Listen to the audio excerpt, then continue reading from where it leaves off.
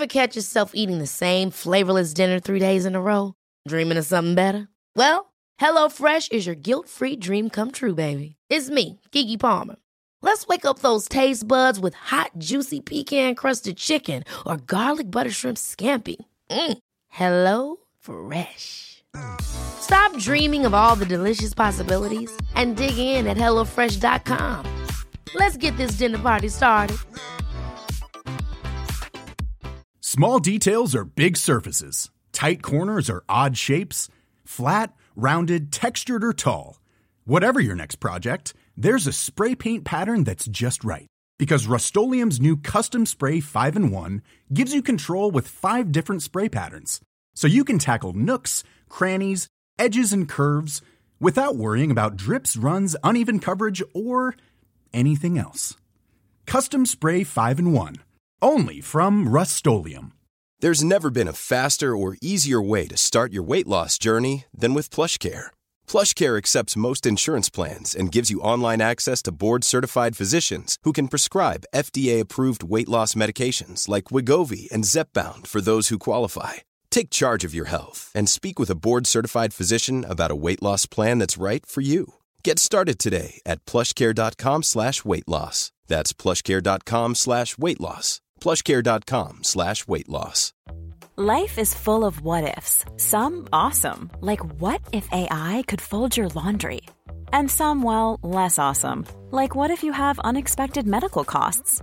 United Healthcare can help get you covered with Health Protector Guard fixed indemnity insurance plans. They supplement your primary plan to help you manage out-of-pocket costs. No deductibles, no enrollment periods, and especially no more what-ifs. Visit uh1.com to find the Health Protector Guard plan for you. Spring is my favorite time to start a new workout routine. With the weather warming up, it feels easier to get into the rhythm of things. Whether you have 20 minutes or an hour for a Pilates class or outdoor guided walk, Peloton has everything you need to help you get going. Get a head start on summer with Peloton at onepeloton.com. There's never been a faster or easier way to start your weight loss journey than with PlushCare. PlushCare accepts most insurance plans and gives you online access to board-certified physicians who can prescribe FDA-approved weight loss medications like Wegovy and Zepbound for those who qualify. Take charge of your health and speak with a board-certified physician about a weight loss plan that's right for you. Get started today at plushcare.com/weight-loss. That's plushcare.com/weight-loss. plushcare.com/weight-loss. Hello everyone, Mike here from Rusty Quill, or as some of you may know me, the voice of Tim from the Magnus Archives. I'm just taking a moment to invite you to join me and Rusty Quill on another 12-hour holiday gaming live stream in aid of Mind, the mental health charity. We'll be streaming video games and board games live via twitch.tv, and this year we'll be doing it in front of a live studio audience. That's right, for one day only you can come and join us in person for the chaos. We're recording at the Theatre Delhi's old library space in London on December 8th, 2018, between 10 a.m. and 10 p.m. GMT, and tickets are available right now. So if you want to come and meet the Rusty Quill team and see all the exclusive off-camera goodness, be sure to visit rustyquill.ticketbud.com/RQGG18 and grab yourself a ticket. All proceeds go to charity, but don't hang around because there is limited availability. And for everyone who isn't able to make it in person, don't fret. You can still join us digitally. Just jump in online at www.twitch.tv/rusty_quill on December 8th, 2018 between 10 a.m. and 10 p.m. GMT, and we'll be there playing games and encouraging you to donate money to this worthy cause. That's all for now. For more information, visit rustyquill.com or get the latest updates via our Twitter at @TheRustyQuill or on Facebook at facebook.com/TheRustyQuill. Hi everyone, Alex here. I'd just like to take a moment to thank some of our patrons. Poison Taster, Sydney Trapp, McKay, Ari Lovett, Lauren Prince, Lex, Andrew Naught, Ms. Specific, Silas Hjelmstad, Kai Letts. Thank you all. We really appreciate your support. If you'd like to join them, go to www.patreon.com/RustyQuill and take a look at our rewards.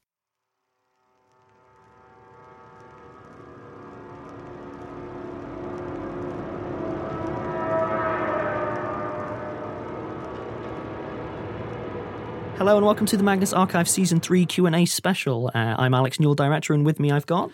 Johnny Sims. I am the writer and I play the archivist. Yeah, so we are going to be going through all of your questions. We are going to be doing our best to answer them. I'm excited. But I do have a few caveats before we start. I'm less excited. We got a lot of questions. Like a lot of questions. Yeah, Alex has a literal pile of paper in front of him. A lot of them sort of doubled up. So whilst we will be doing our best to make sure that everyone's sort of credited with their questions, I will be cutting through some of the wording to get to the sort of the crux of it as quick as we can. Yeah, thanks for that. To get through as quickly as we can and make sure that we do get to everyone. So here's our first question. Tim Not Sasha on the Discord asks, how do you plot both in a single episode and the meta plot? What they're getting at is, you use a lot of detailed notes, or is it a more vague notion? Everyone knows now that we have a plan till season 5, but do we have a ring binder with 50,000 pages of notes on? In the meta plot is actually planned in a lot more detail than any individual episode. Generally, right at the start of the season, me and Alex will sit down and we'll really hash out exactly what is going to happen, what the beats are. Within a given episode, I have a vague idea of what's going to happen, and then I'll be going away and just sort of percolating, I guess, and sometime in the week beforehand, I'll be like, oh, this will happen in the episode. Because I really enjoy our season plans where we know all of the character arcs and blah, blah, blah, blah, blah, but sometimes there will be just an episode that says, spooky computer. Yeah. And that's just our placeholder because we know what it's about. Yeah, and then at some point I'll go very quiet and someone will go, Johnny, are you all right? And I'll be like, yes, I know where the spooky computer goes. I know what it links to. And they'll say, eat your pasta, Johnny. Yeah, I have been around those conversations before. Okay, a follow-up. Both Sazandorable via Discord and Neurosock via Reddit ask, how far in advance we plan the characters' individual arcs. We have answered this before, so we'll get through it quickly, but they're mostly interested in Martin having a crush. Did we always know Tim's backstory? And did we know that Basira was going to join the team full-time? In order, right from the beginning. Yep. About 2 seasons ahead. Yeah, I'd say that there was some vagueness, but we basically had it. And very soon after she was introduced. Yes. We know in pretty good detail what a character's arc within the season is going to be, because that's one of the big things that is laid out in the initial season discussion. And we have a good sense of what the skeleton, the structure of the overall thing is going to be. But a lot of those skeletons are built up with pleasant surprises. And for instance, Basira and to a certain degree Daisy becoming quite as significant as they were is largely because the characters and Faye and Frank are amazing. And the actors really came through and we were like, we want to do more with these characters. The Flesh Hive, good name, in Reddit asks, how did you arrive at the idea of 13 fears specifically? And with the tag on, how long have you been planning this? Again, as a... The fears, right from the beginning, that was very much the beginning, like the building block. Day one pitch. Yeah, day one pitch for the world was the fears. I then went and did a lot of thinking. I looked through long lists of common phobias. Obviously, I have read and encountered an awful lot of horror stories anyway, and started sort of dividing them up and just thinking more about how different scary things feel in terms of the sort of fear they generate. And originally, the hunt and the slaughter were kind of the same in my mind, but the more I started thinking about it and we started planning it properly, the clearer it became that those were actually 2 quite distinct well, I'd say things. With them as well, it's one of the few ones where character fed back into lore. Very much so. Where it became apparent that you had 2 radically different types of character that were at first it was not going to gel. Yeah, at first it was, fear of violence, nice and simple. But actually, the more we did writing and planning around it, the clearer it became that, well, actually there's 2 very clear strands here. Got a question from Mealybit on Reddit. Sure. Has anything changed drastically from what we'd originally planned? Yes and no. Grand scale, I don't think anything's changed drastically. I don't think but so. That's largely because the structure we built, aside from 1 or 2 very key points that have remained the same, the structure we built was flexible enough that even though stuff has changed wildly from what we sort of assumed it was going to be, it still managed to fit very comfortably on the same structure. So this is from Penelope Twite from Reddit and Mika Kaditz from Facebook. Cool. How do you balance doling out the information for the long-term plot versus the statement of the week stuff? And more specifically, how confident were we before starting that we'd be able to sustain the podcast long enough to actually finish a meta plot if we got it started?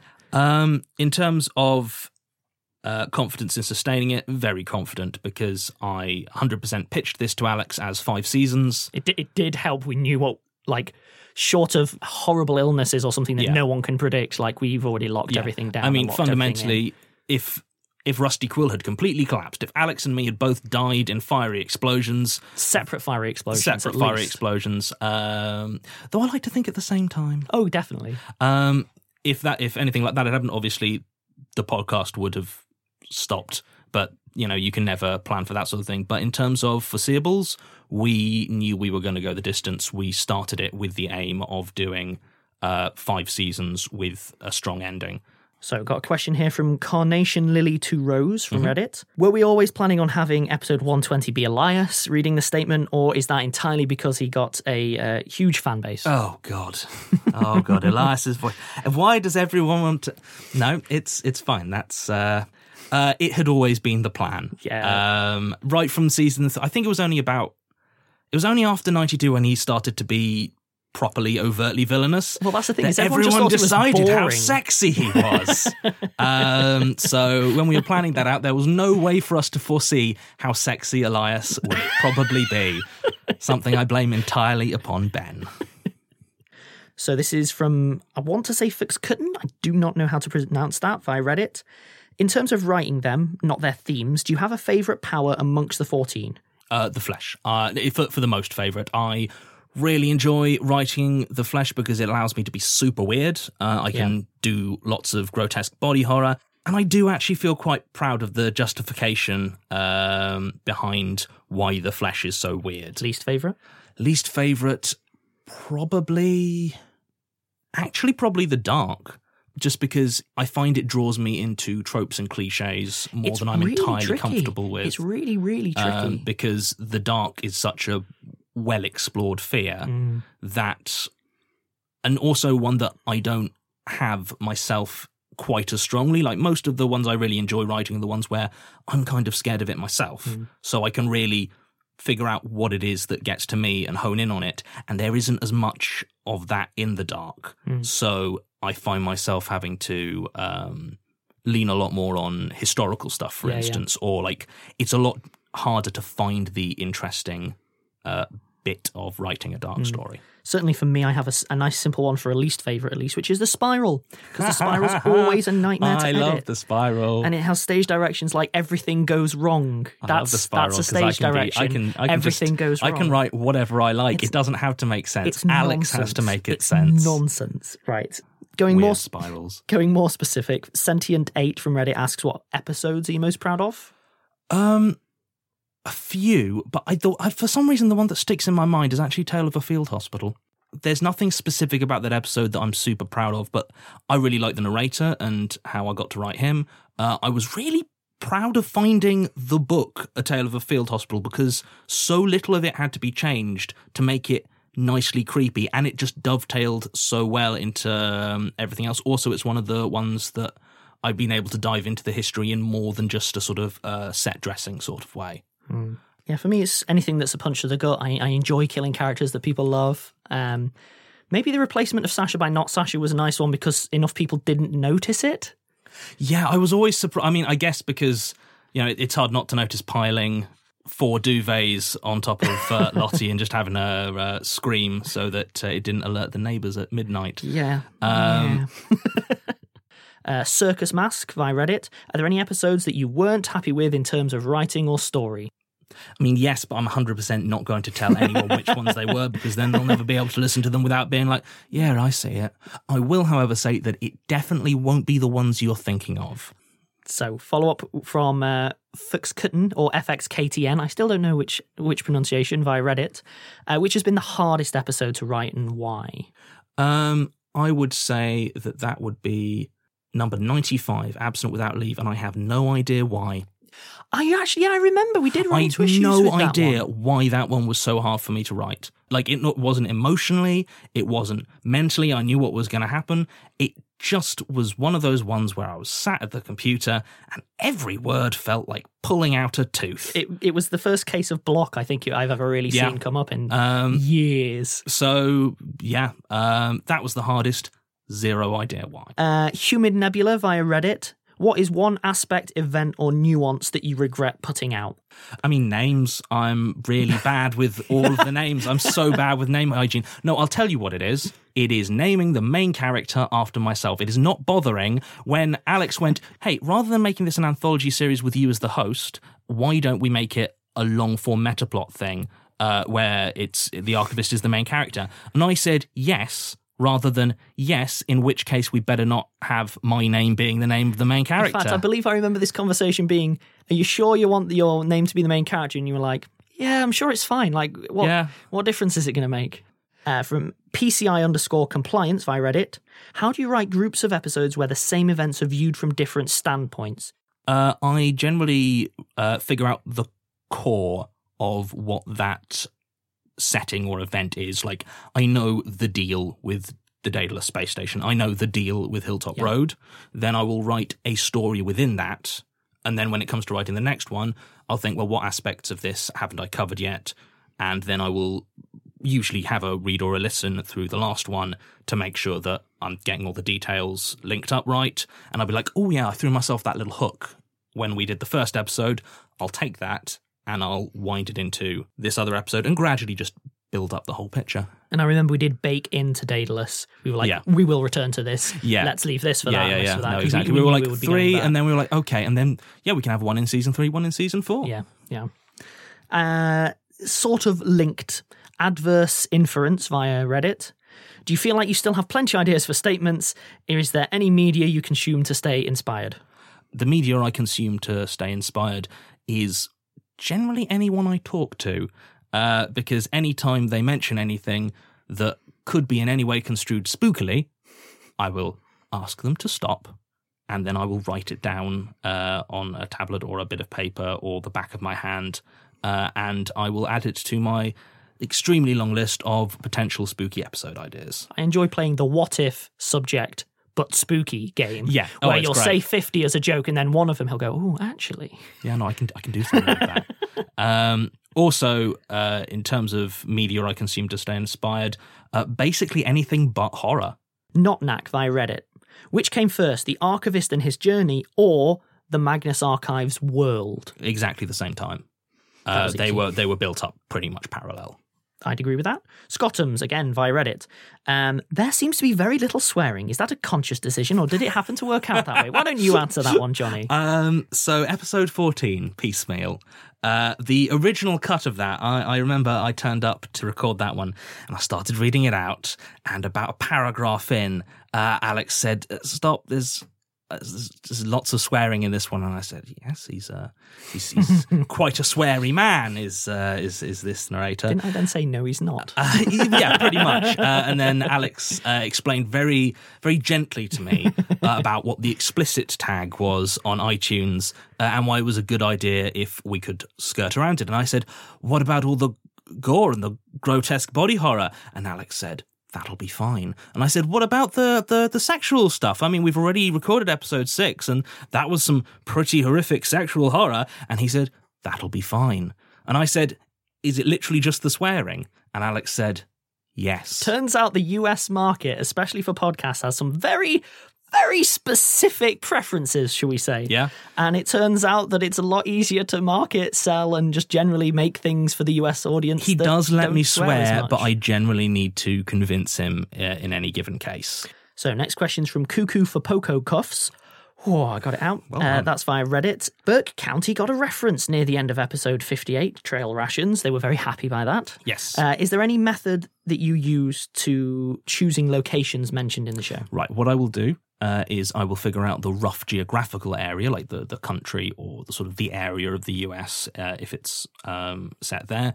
And then I will go to Google Maps and I will zoom in to a level that I think people will find creepy if they're there and it gets referenced. And they'll be like, why has he referenced this place specifically?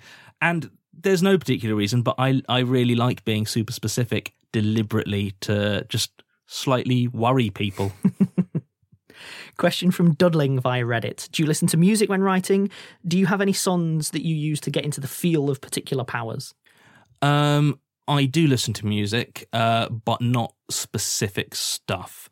There are various sort of playlists of dark ambient sort of things that I will have on in the background, or I actually find, if I'm finding an episode particularly difficult, just like intense rain soundtrack. Heavier than would be relaxing, so it feels oppressive. Bit of pathetic fallacy. Yeah, no, absolutely. I mean, I basically, in my mind, everything's significantly more dramatic if I imagine it happening when it's raining very heavily. I mean, presumably before every writing session, you start with something like, "They called me mad," and then begin writing or something. Yes, obviously.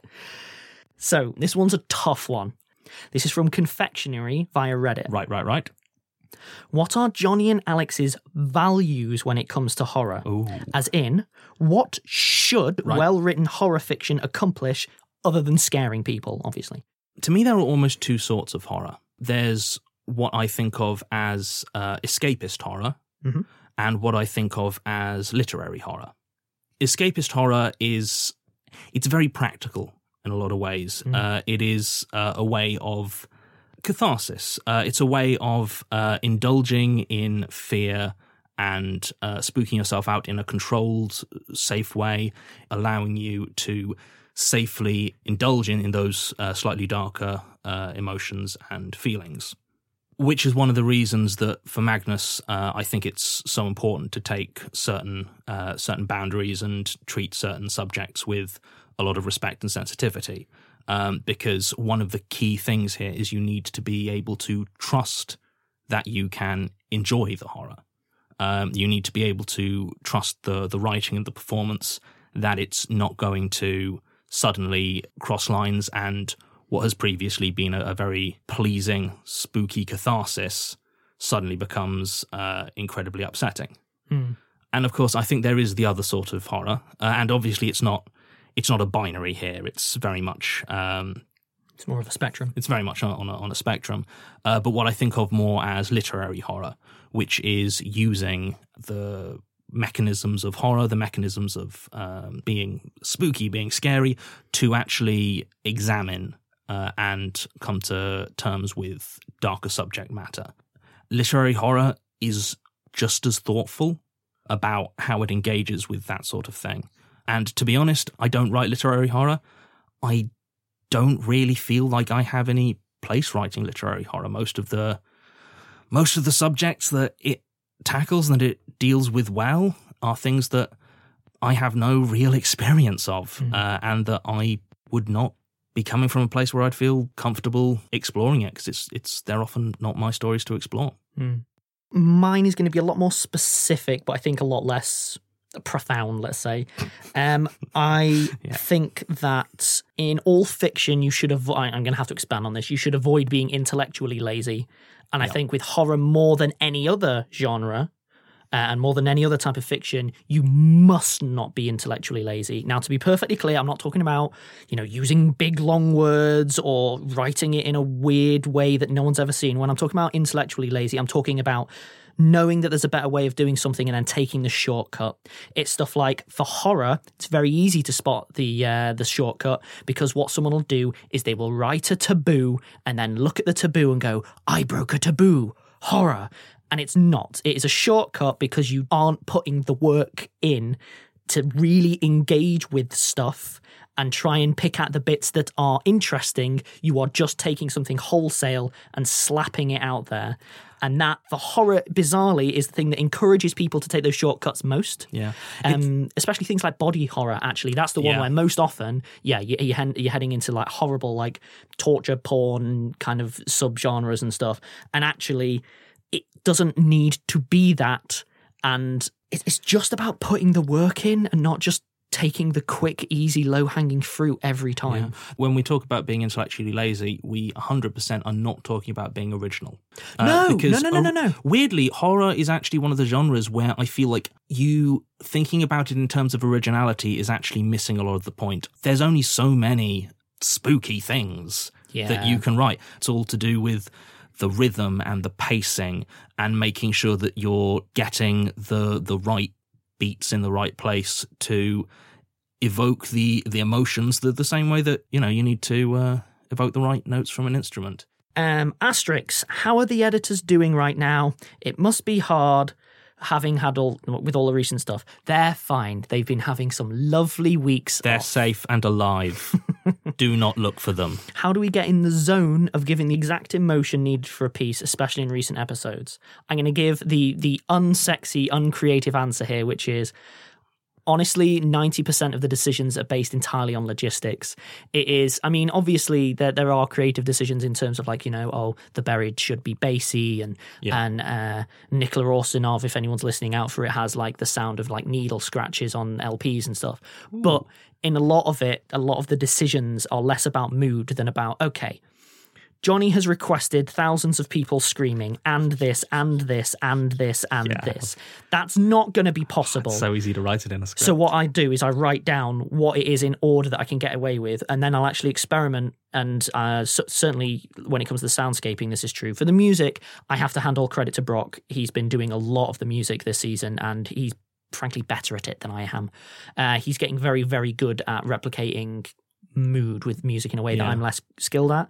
When it comes to the soundscaping side, a lot of it is just you keep trying permutations until something works, which means that I also have full soundscapes that we've never used because when you layered them up, they didn't work. Yeah. Sumo Boomo via Discord. Mm-hmm. How do we achieve the convincing sounds of violence?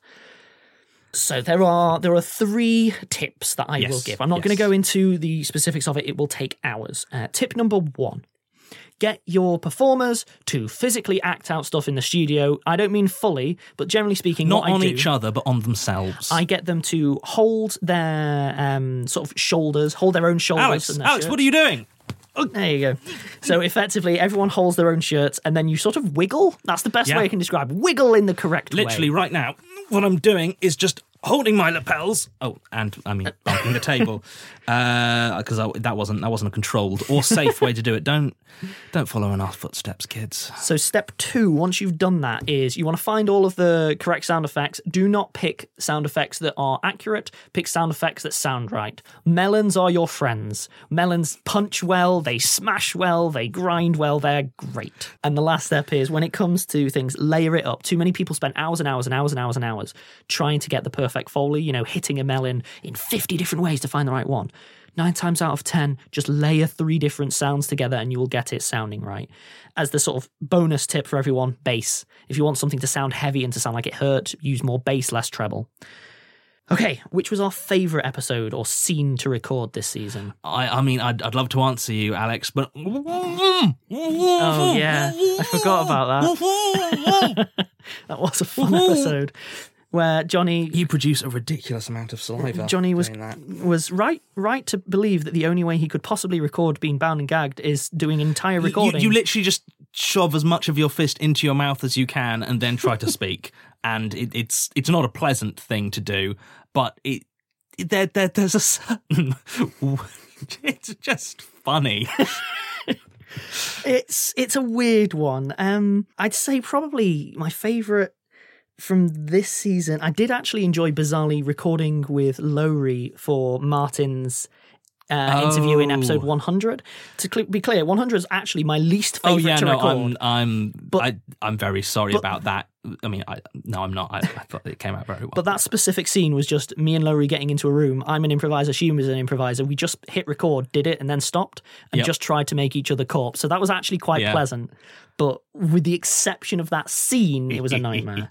Okay, from Steve Bread via Reddit. All of the statements in 100, are they or are they not truly supernatural? Yes, they fall 100% under the standard rule. You will only hear recordings about statements that are legitimately supernatural because otherwise it's not fair to all the Red String Brigade. Correct. Okay, the dialogue was largely improvised. What was the process behind that? How much freedom did the actors have? Well, okay, so what I did was I wrote about a paragraph that was what had actually happened. Then I wrote a bunch of bullet points about the character giving the statement, about what they might get sidetracked on, what their sort of particular, what the bits that they couldn't get past were, and just generally how they were a nightmare to try and get a statement out of. And then I let them go. And then once we got that, I sat down with the actors, discussed it briefly, and then unfortunately, because of the nature of the show, it's very difficult to improvise well to it. So what ended up happening is we would do a recording, we would then stop, evaluate, do a recording again, stop, evaluate, do a recording again. For some of them, we went as far as like 8 repeated recordings. There was some... Normally with improv, you just run the thing and let it go. But because Magnus is very specific and it's very easy to go off on a tangent when you're improvising and say something that's non-canonical or couldn't work. So what it's more like is we'd get the first 2 minutes and be like, that's a nice 2 minutes.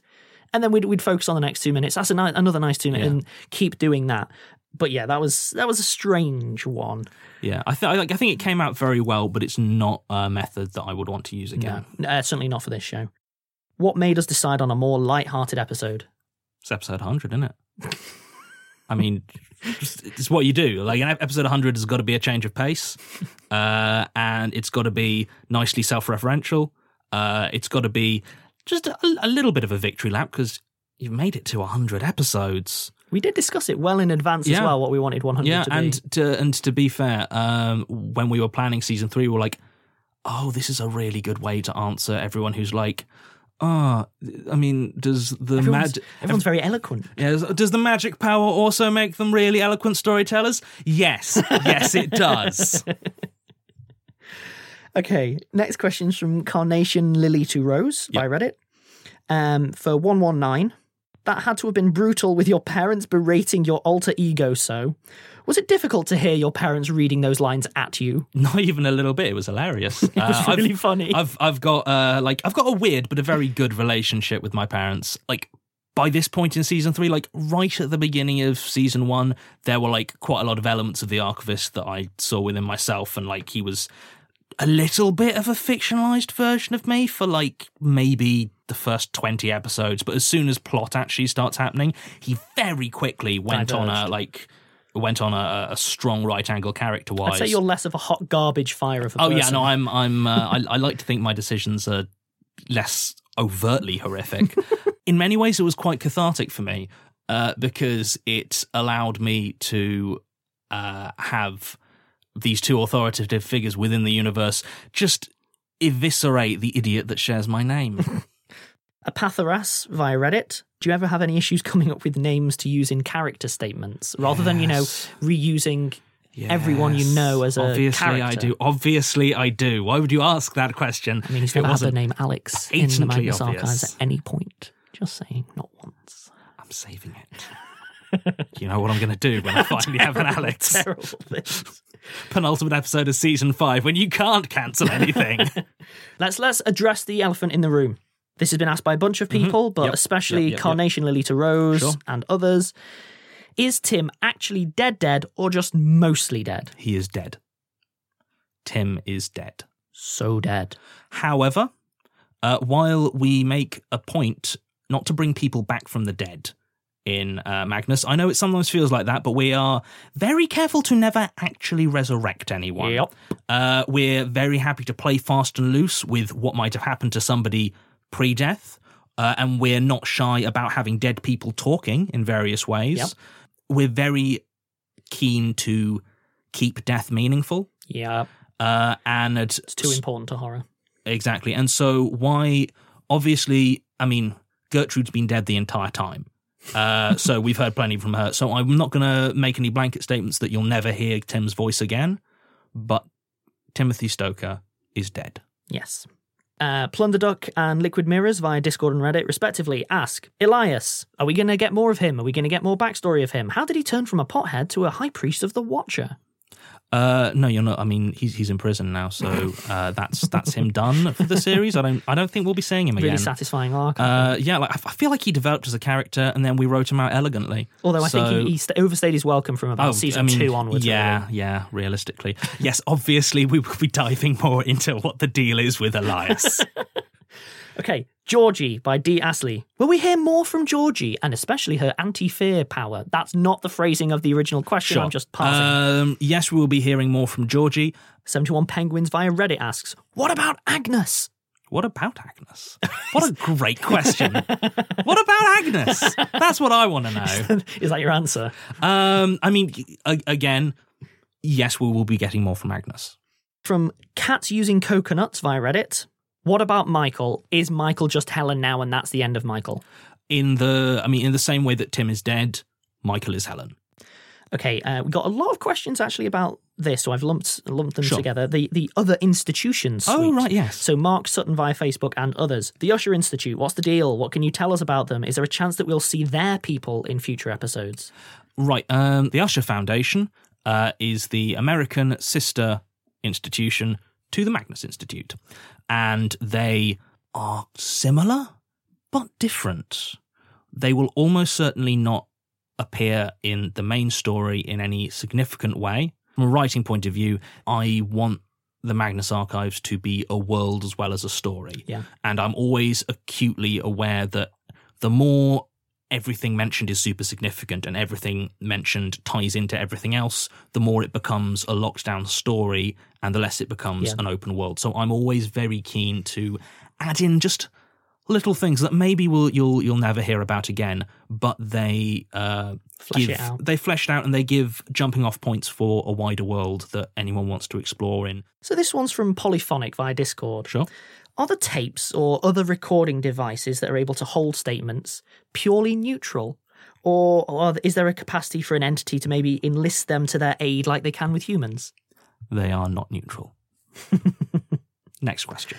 Hobbs via Discord. In Mag 87, The Uncanny Valley, we learned that Gertrude Yes. prevented the Desolations ritual. What are the deets? Can we know what the ritual was, what it was called, what it might have looked like, etc., etc., You etc.? 100% can know those things. Next question. I mean, wait, is the answer to that. Okay, so historic references. Oh, okay. So from Self-Referential Name via Reddit, Liquid Mirrors via Reddit, and others. As an example, we got Wolfgang von Kempelen and Library of Alexandria, and so on and so on. What other historical figures, organisations, and events are associated or puppeted by some power? Is there anything that you can go into? Oh, that's a very good question. And the answer is yes. And I know one or two of them, but if I already know them, it's because they're going to be coming up in a later story. Yeah, it's one of those where you can't actually say anything specific. Yeah, I mean, there's so much that I'll be like, oh, maybe I should do something with sort of this historical event, or what's the deal with, like, I mean, the whole Wolfgang von Kempelen thing came with me going like, oh, I haven't done much with automata yet. Yeah. What's the deal with historical automata? And then I looked in and I was like, oh, cool. So, yeah, the Mechanical Turk, that's interesting. Oh, I can use that.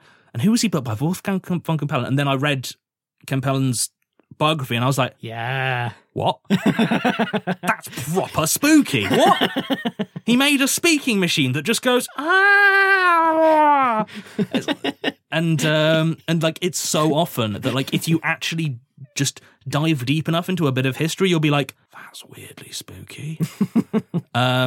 So the short answer is yes, there'll almost certainly have been quite a few, and I'll be diving into as many of them as I can find and have time for, because honestly, a lot of that history stuff it's certainly one of my favourite bits of the writing. From Marimo, Discord. Does the archivist taking on the persona of the people's statements revitalise him? Or does the archivist just have a secret pastime of putting on different personalities really well? Is John a secret impressionist? Lore-wise, the first one, Yep. though we came to the conclusion very early in recording season 1 that the archivist is secretly a bit of a drama queen. Yeah. Really likes, Yeah. it's 90%...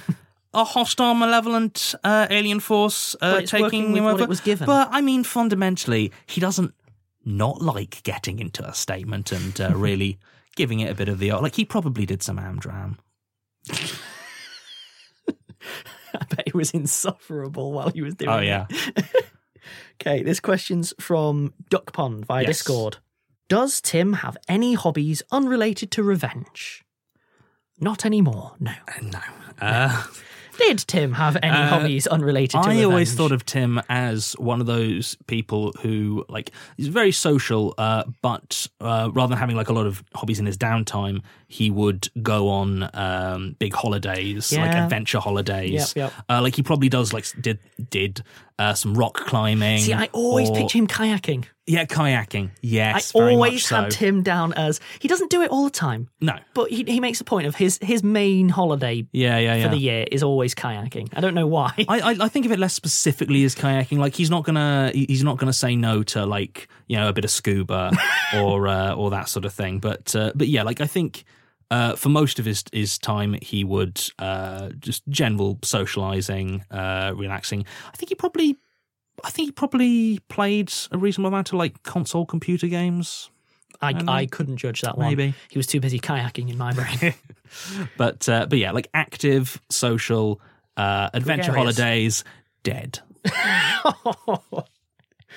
Oh, that's brutal. So this next one's from Sazandorable via Discord. Sure. What cat is the inspiration for the Admiral? What's their name, and how precious are they?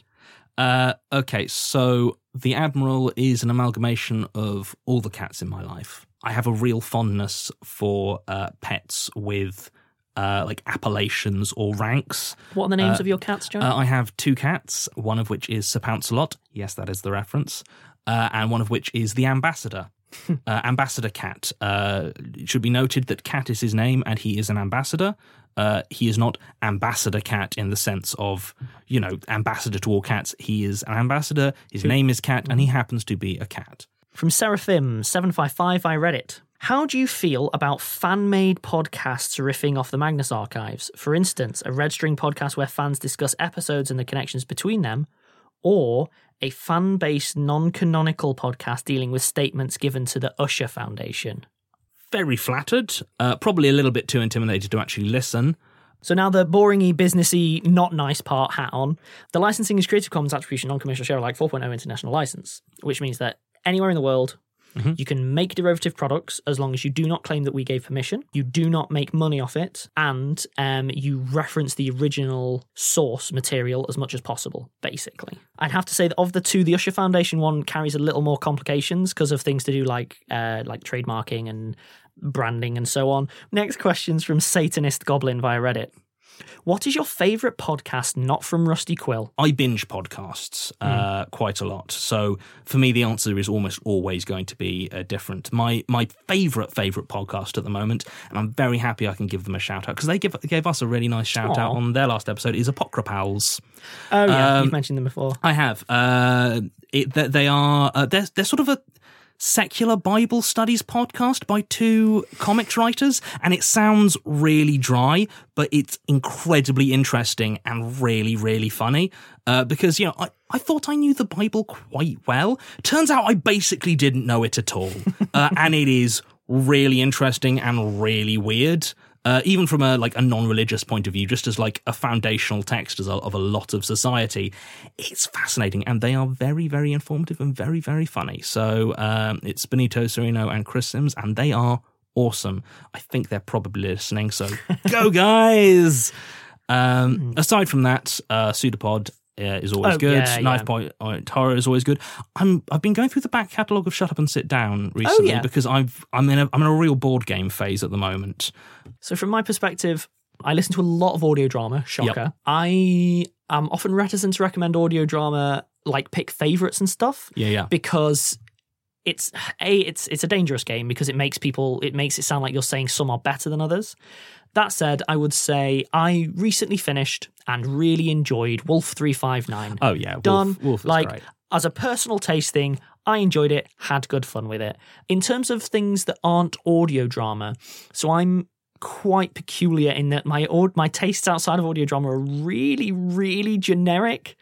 Like, oh yeah, you're always recommending me. I like Stuff You Should Know. Oh yeah, and History of Rome, great podcast. To be fair, it's good for me because sometimes you'll be like, oh, here's an interesting episode on something that could be very easily made spooky, and I'll listen to it and be like, yes, I can very easily make that spooky. So a nice, adorably naive question here from Liquid Mirrors via Reddit. If Rusty Quill as an organisation served a power, which would it be? I think the web. Okay, I think that was fairly conclusive. I couldn't disagree. Wicked, I think that's everything, apart from thanks for listening, as always. Yeah, thank you. Thanks for another season. I think this is probably going to be quite a chunky one. Almost certainly we will have a reduced version coming out for public so that no one has to listen to us ramble on for ages. But if you happen to enjoy us rambling on for ages, there will be a full version of this on the Patreon. Speaking of which, big thanks to all of our patrons who have basically been funding our way through this. Yeah, this season would not have happened without you. No, it would not. Season 1 and 2 we got by, we shouldered a lot. Season 3 would not have happened categorically, so thank you so much. Thanks to everyone who's been reviewing, thanks to everyone who has been sharing.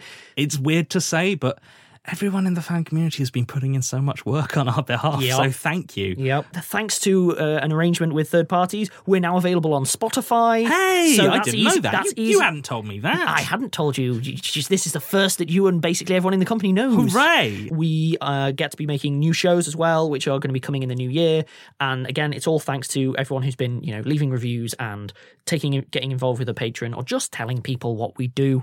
If you are wanting to engage with the fan community over the break, as always, we have the forums, we have Reddit, we have Facebook, we have Twitter. We are also running a Discord, which is specific to us. So we have our own server. If you go onto rustyquill.com, you will find links to all of the above. Thanks again to everyone. We do really, really appreciate it. And we are looking forward to season 4. We will have trailers on the way as soon as we can get them out. Yes. But thanks from me. Thanks from everyone involved. And we hope you keep listening and hope you enjoy it. And most of all, thanks to you. Oh, yeah. That's these other losers. You. This episode is distributed by Rusty Quill and licensed under a Creative Commons Attribution Non-Commercial Share-alike 4.0 international license. For more information, visit rustyquill.com, tweet us at TheRustyQuill, visit us on Facebook or email us at mail@rustyquill.com. Thanks for listening.